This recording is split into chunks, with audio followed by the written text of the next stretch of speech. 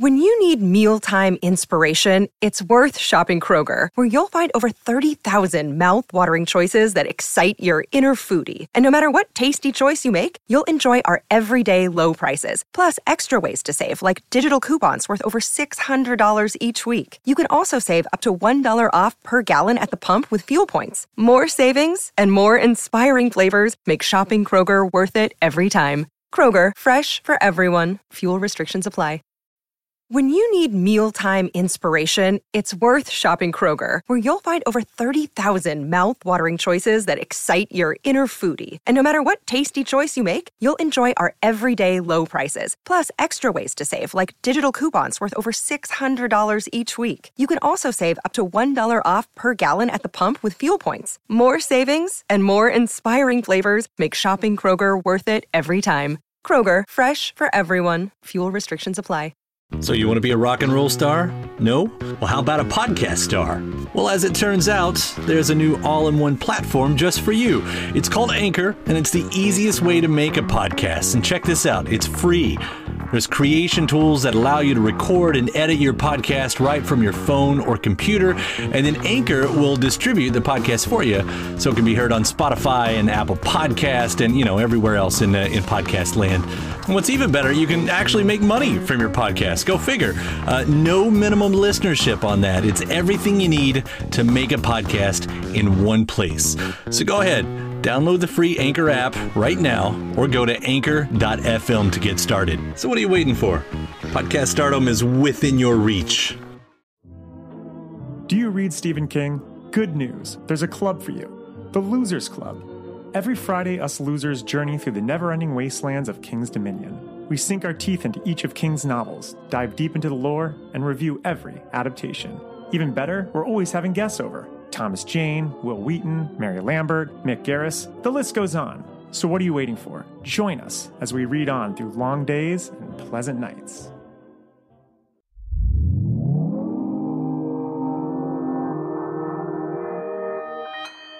Consequence Podcast Network.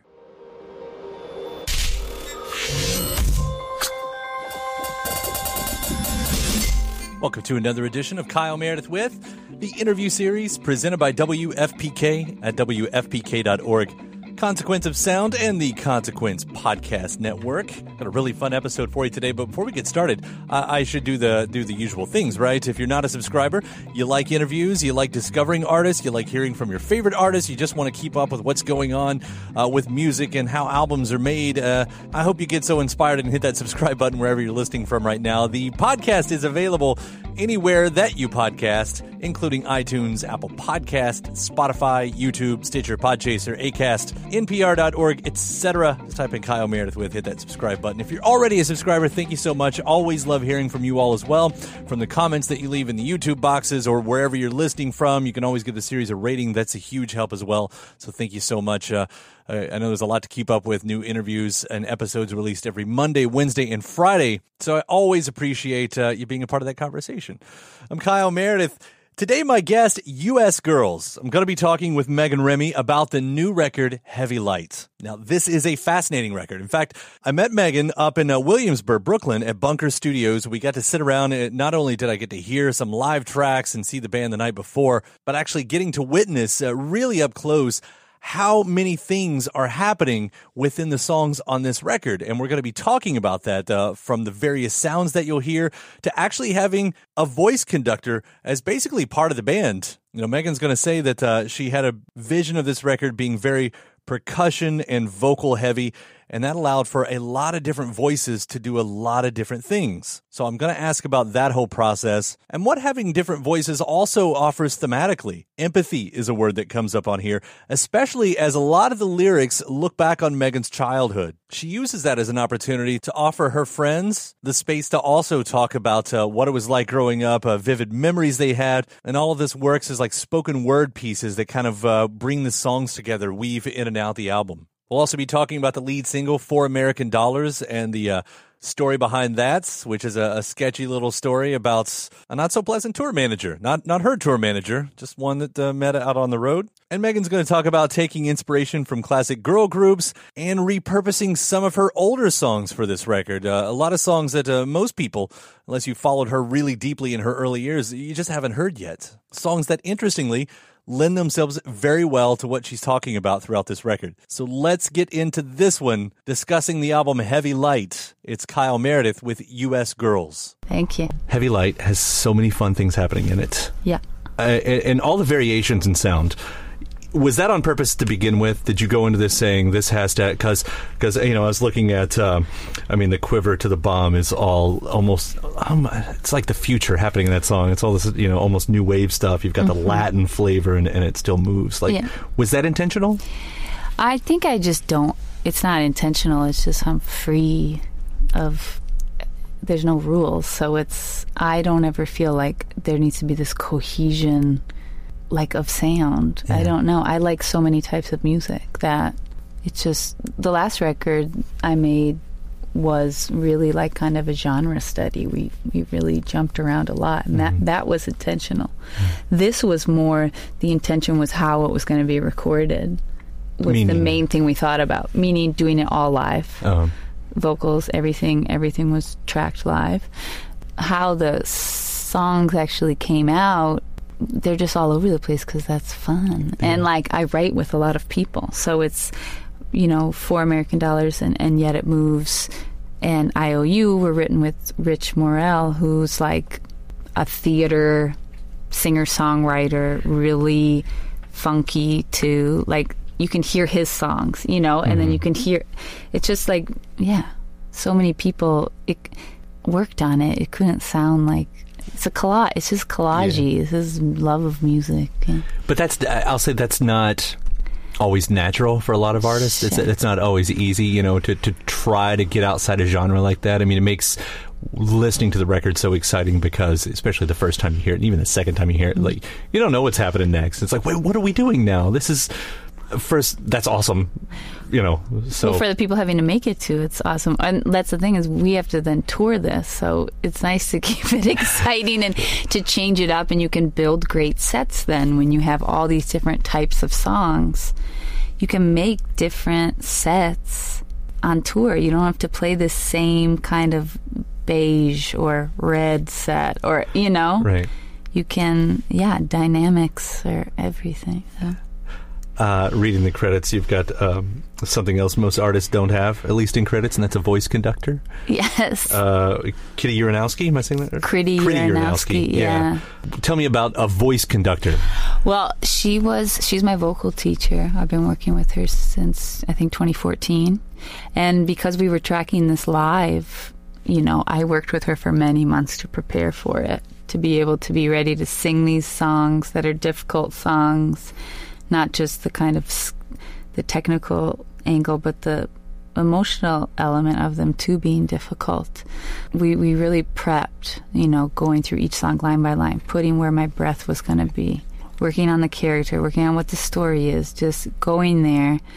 But then also so many group vocals, that the arranging of that and the prepping for that live, everyone needed to come in ready, knowing their notes, and so she conducted warm-ups every day. We did body and vocal warm-ups, which is something that, we do religiously. We did it here today, using the ones that she taught us. And she was there needed to be a person focusing on that so that I didn't have to do that. Also, I don't have the skill set to be picking out when a harmony's rubbing. She was able to be the one that took care of that, just like Ed Squires took care of the percussion. Right. He was the ears on that. He had his team, and he organized that. Critty met with each singer before we tracked the record to make sure they knew their parts. So it was just a delegating to be able to pull off such a massive thing in 8 days. Yeah, in 8 days. Yeah. Because, you do treat the vocals as much like an orchestra as anything else on here.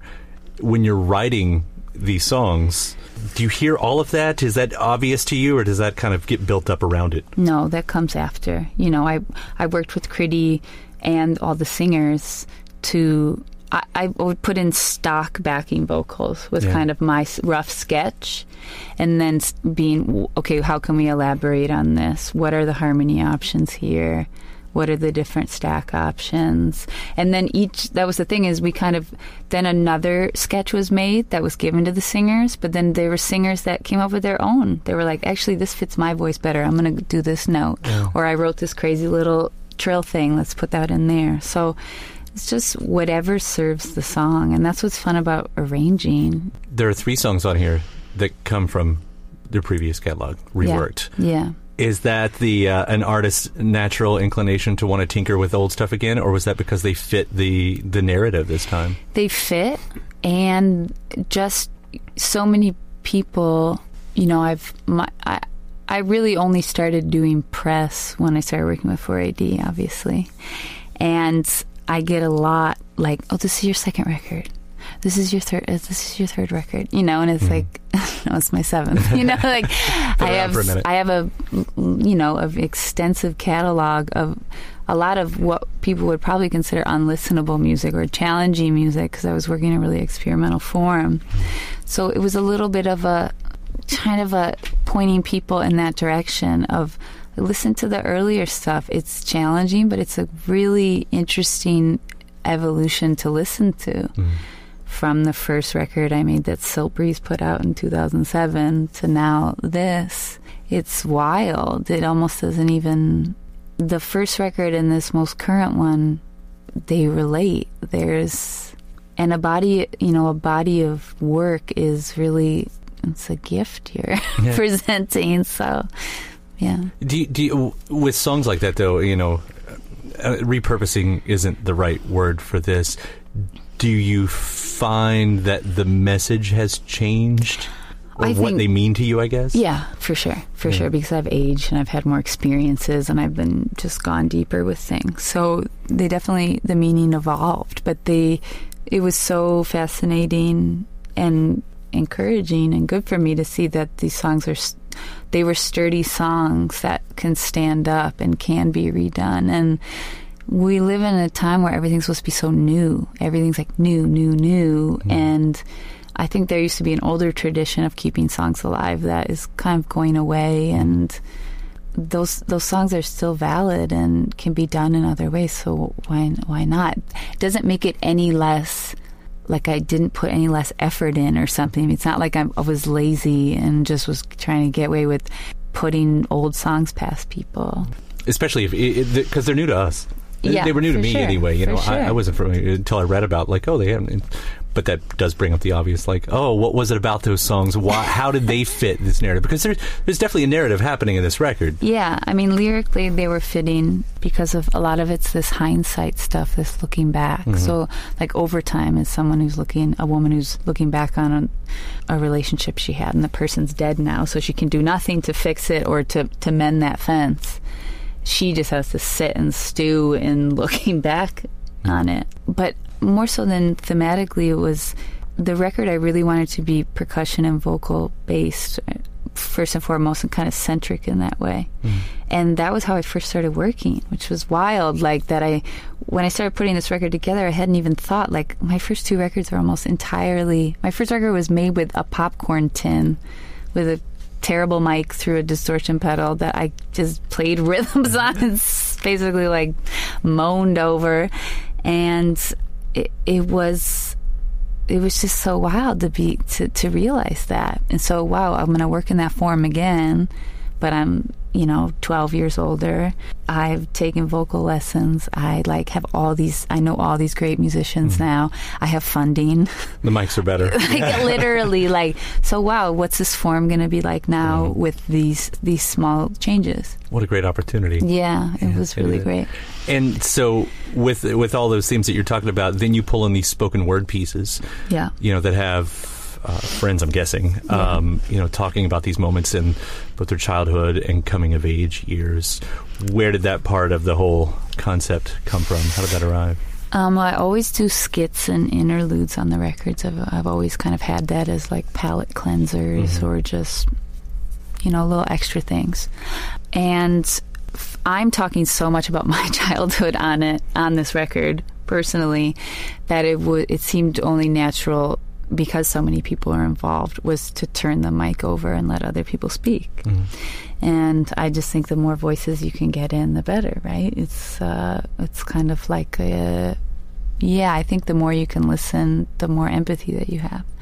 So those came about, like, luckily I had people that were so generous and willing to do this really raw, vulnerable kind of, and like have it pressed and put, I mean, they're uncredited, obviously. I'm not revealing anybody's identity there, but I think they're so effective, and I'm really hoping that it leads people to ask themselves those questions from those skits. Yeah, because we can all relate to those moments. We are all children. Yeah. Like, that's the thing, and we all still are. I mean, that child still exists within us and is guiding our adult self. And you get that on the cover too, because there you are with a young girl as well. Like, was there any reason that you found the looking back became the focus? And to be fair, you're talking about a lot of things on this record that just sort of kind of, I guess, is the connector thread. What's the connector thread? Well, I was saying, I guess the looking back becomes the connector thread, but, I mean, from, what we got on For American Dollars, it's, it's like, why did that become the thread? For me, the looking back thing was just, it's something that was doing a lot in my life in therapy, and I think I've been partnered with someone for 10 years now, which I've never been in a relationship that long or lived with someone that long. And that brings up a lot of stuff. You're constantly being witnessed by someone else.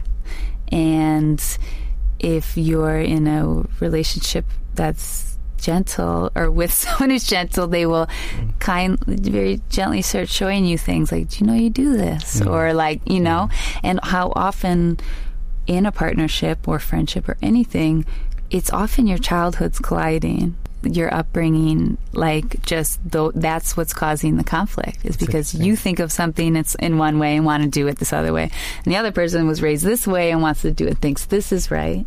That often comes out when people have kids.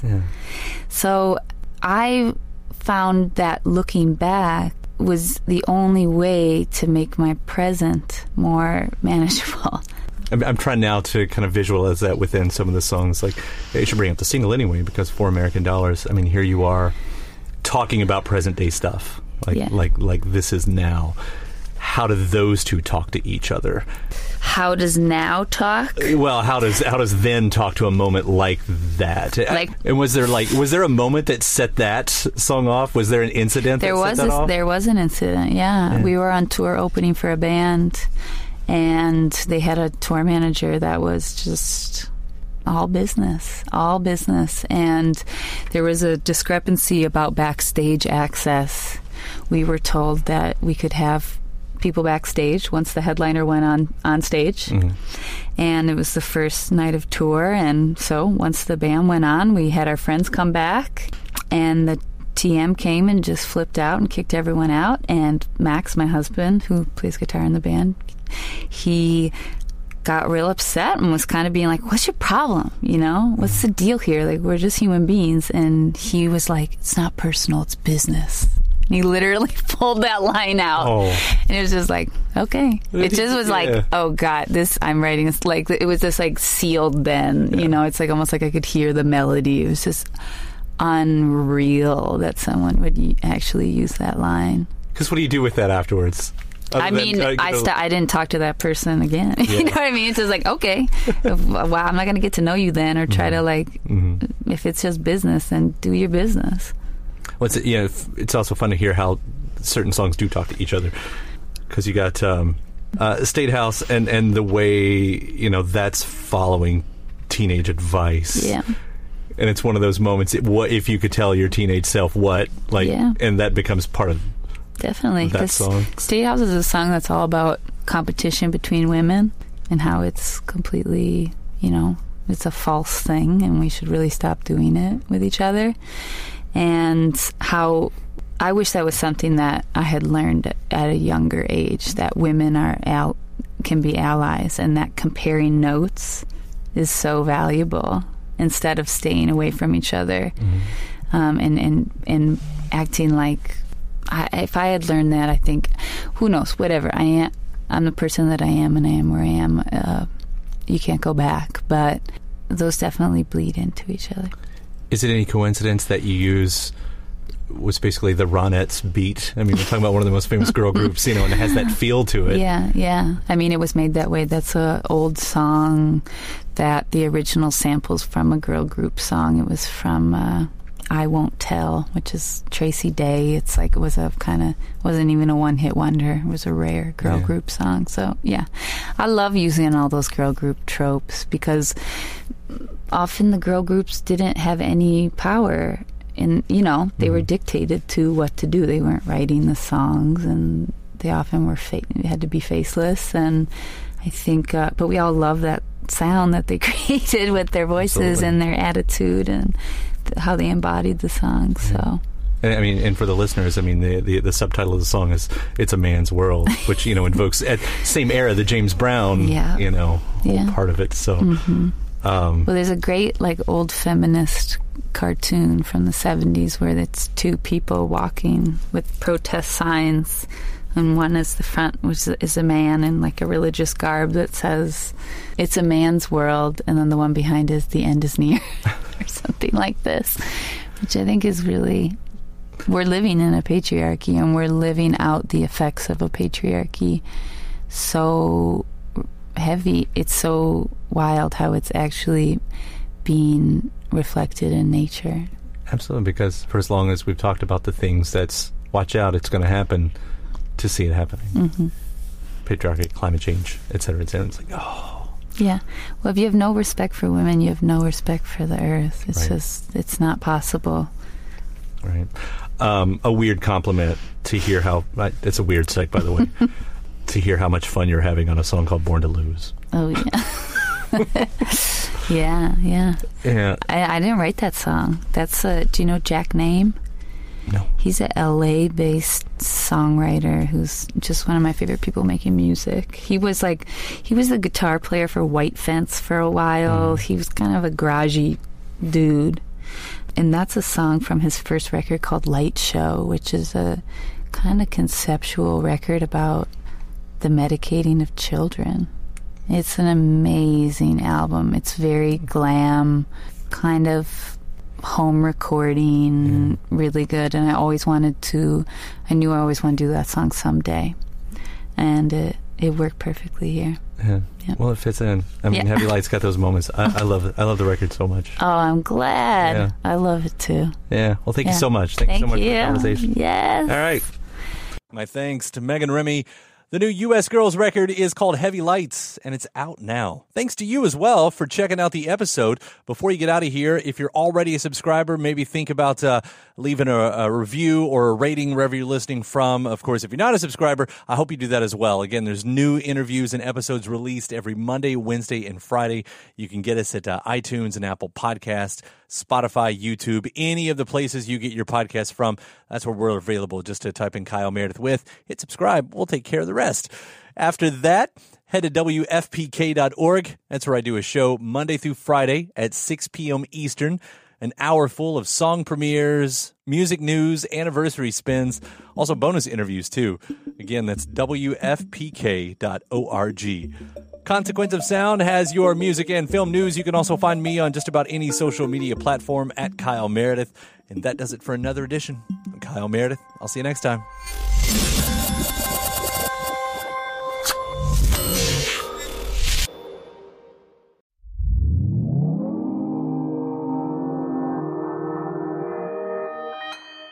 Consequence Podcast Network. What are you going to do with yourself now? I'm going to work. Oh, my gosh. It's easy to hear your favorite artist on WFPK from wherever you are.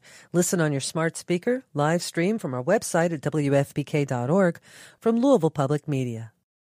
When you need mealtime inspiration, it's worth shopping Kroger, where you'll find over 30,000 mouth-watering choices that excite your inner foodie. And no matter what tasty choice you make, you'll enjoy our everyday low prices, plus extra ways to save, like digital coupons worth over $600 each week. You can also save up to $1 off per gallon at the pump with fuel points. More savings and more inspiring flavors make shopping Kroger worth it every time. Kroger, fresh for everyone. Fuel restrictions apply.